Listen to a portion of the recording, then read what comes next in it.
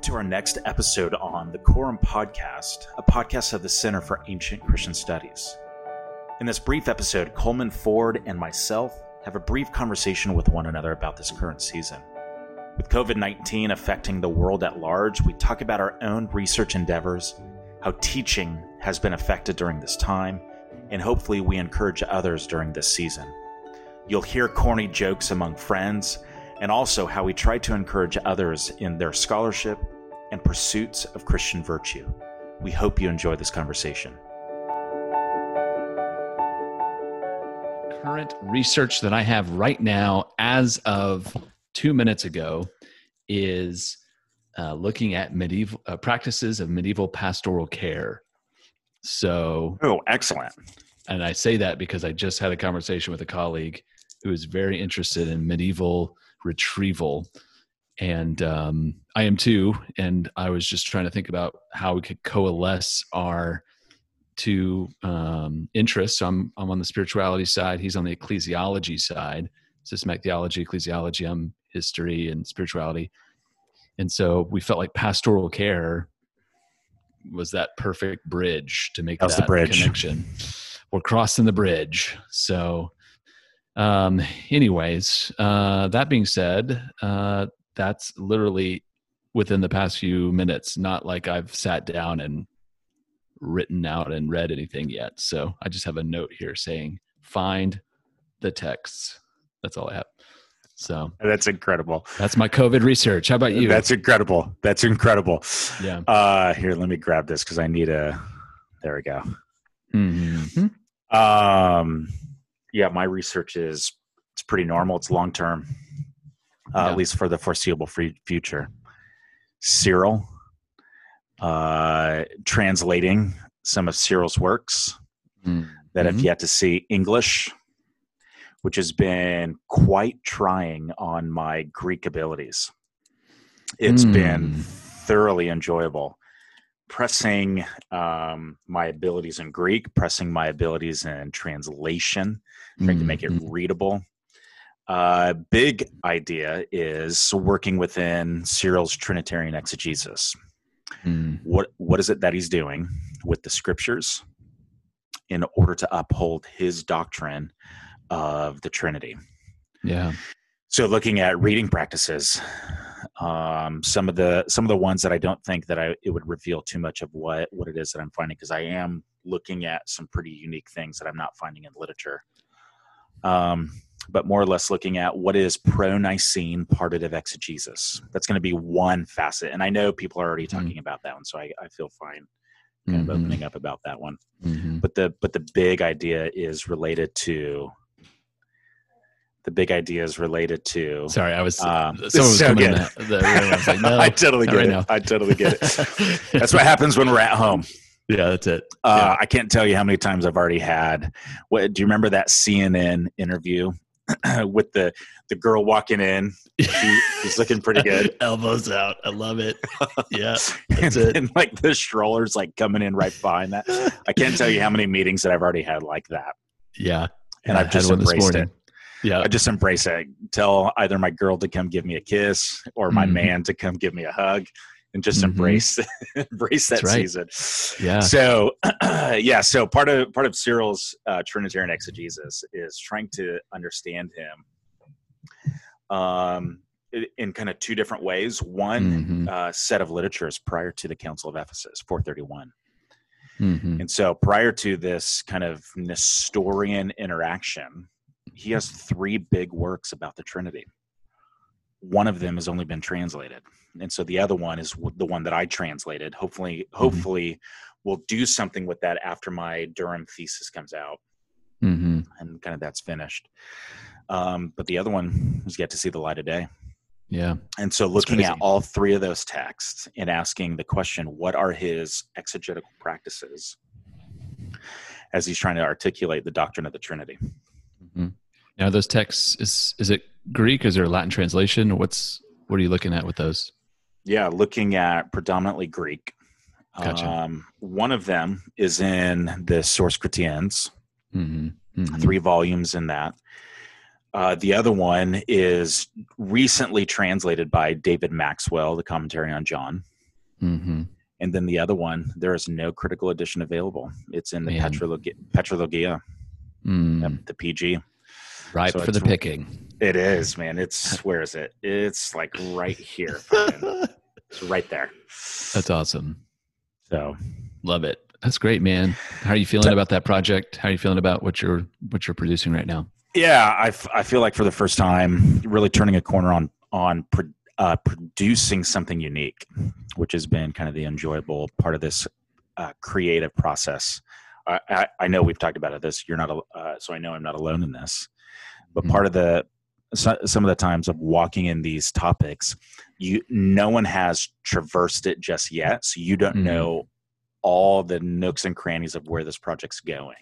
Right. So it's still in that phase of I'm still trying to feel out what is the cave system, if you will, of kind of this whole project. And so I don't have an end. The end's not there yet, but it's the crafting of the beauty of this project is still in play. Like that. Yeah. So what do you mean by cave system? Does that mean you go into a cave and you write on the walls and there it is, kind of see what comes out? Sort of like caveman. That really is that was the metaphor that I was going for.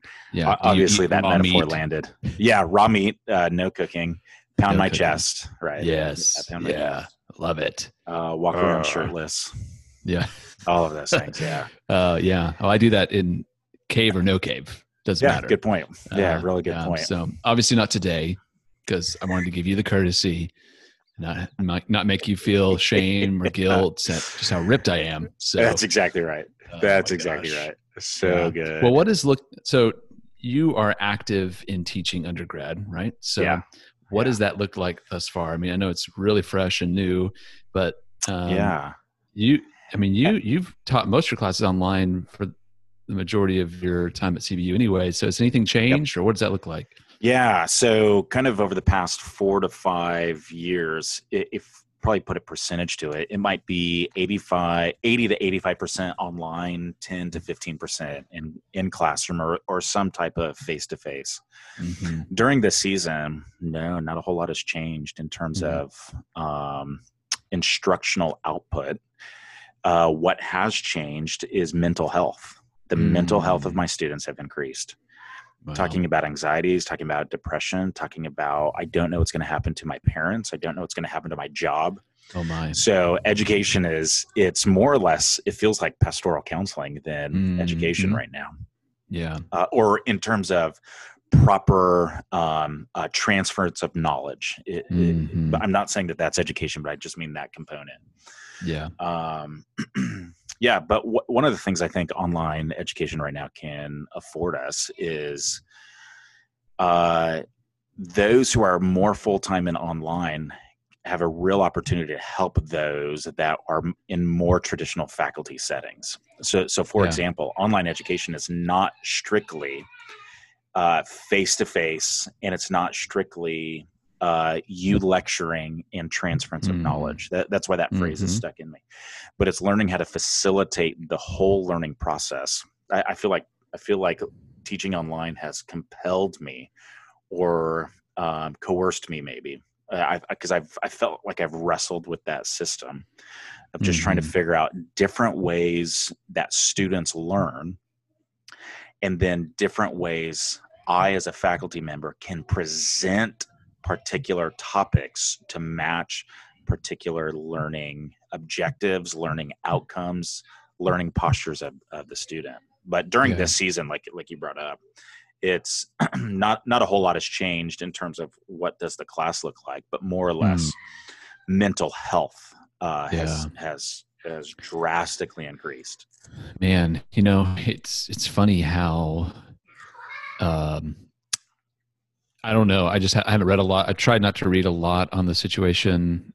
Just what I need to know kind of thing, not go into the rabbit hole necessarily, but the projections economically can be pretty dire depending on who you talk about or talk to and what you read. But I never even considered how that's affecting the mental health of students, particularly those who, maybe are reliant upon parents providing for their education, paying for tuition. or in some combination of them working. And and most students are probably in the industries that are most effective. So like restaurant, food service. I mean, that seems to be, that's what I did as a college student. I worked as a barista. So those are being affected. That's so crazy, man, to think about. Yep. So that's right. So teaching / counseling. Oh, indefinitely. For the foreseeable future.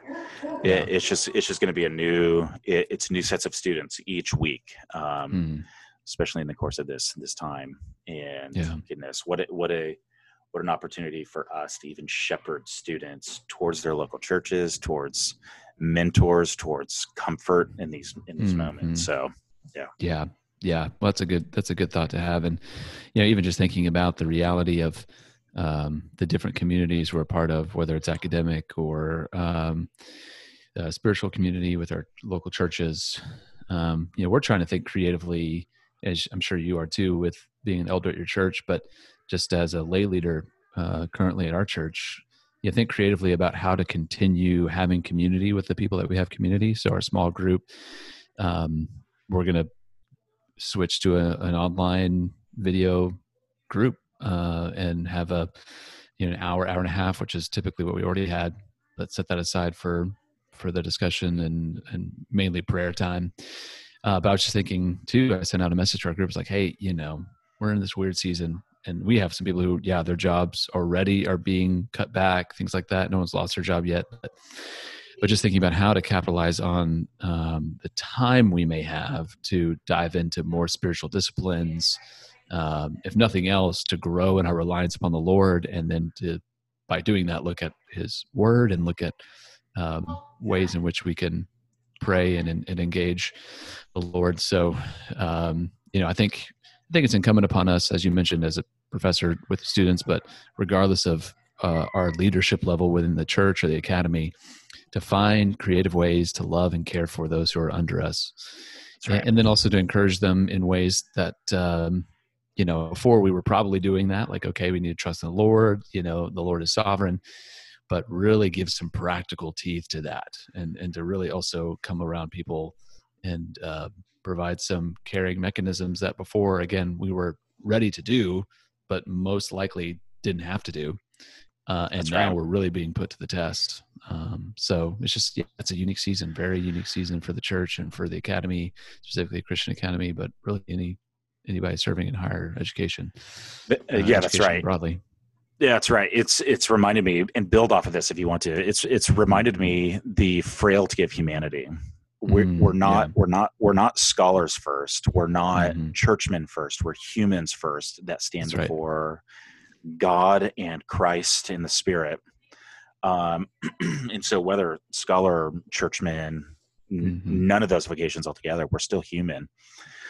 And so I can recount just a number of scholars that I've already seen struggling with job security, struggling with income, struggling with how do I still produce in this atmosphere, and then let alone so for some of those that are kind of new to this, I pastor as well, and so even those that are in our local church, just tons of just heartache in terms of what's going on in their soul.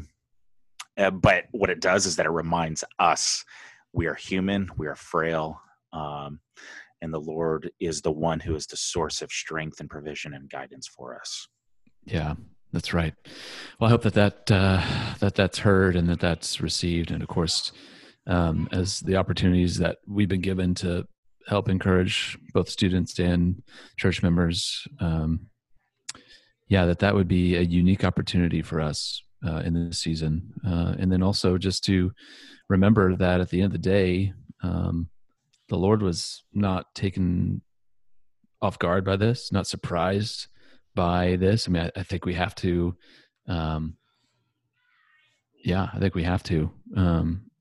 hold to a very firm foundation of God's sovereignty. Because if we don't, I mean, it really, the situation is hopeless. The situation is kind of a, what are we going to do? And is the Lord out to get us? Is the Lord vindictive? it just is not going to, it's just not pastorally sensitive. It's just not conducive really to the picture of who God is in Scripture. And so, yeah, for us to continue to push those themes and those truths forward in the lives of the people that we get to care for, I think is really important and incumbent upon us.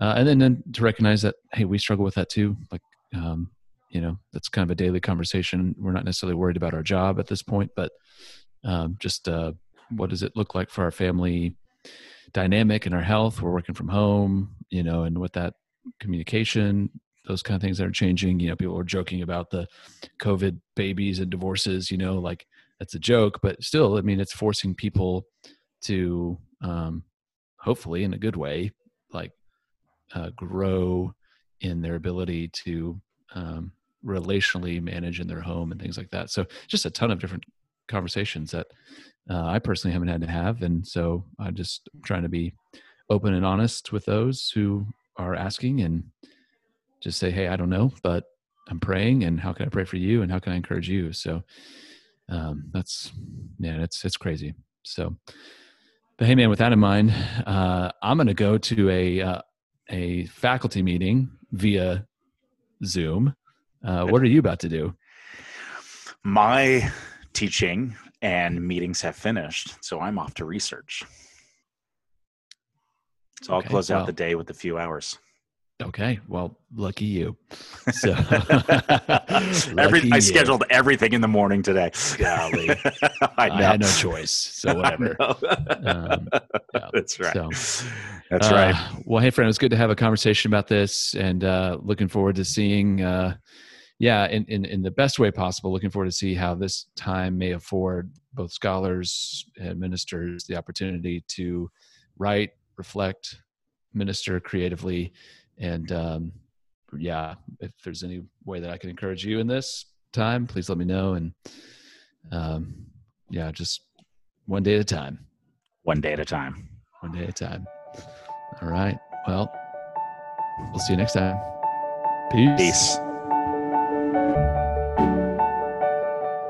We hope you enjoyed this conversation. Be sure to check us out at ancientchristianstudies.com.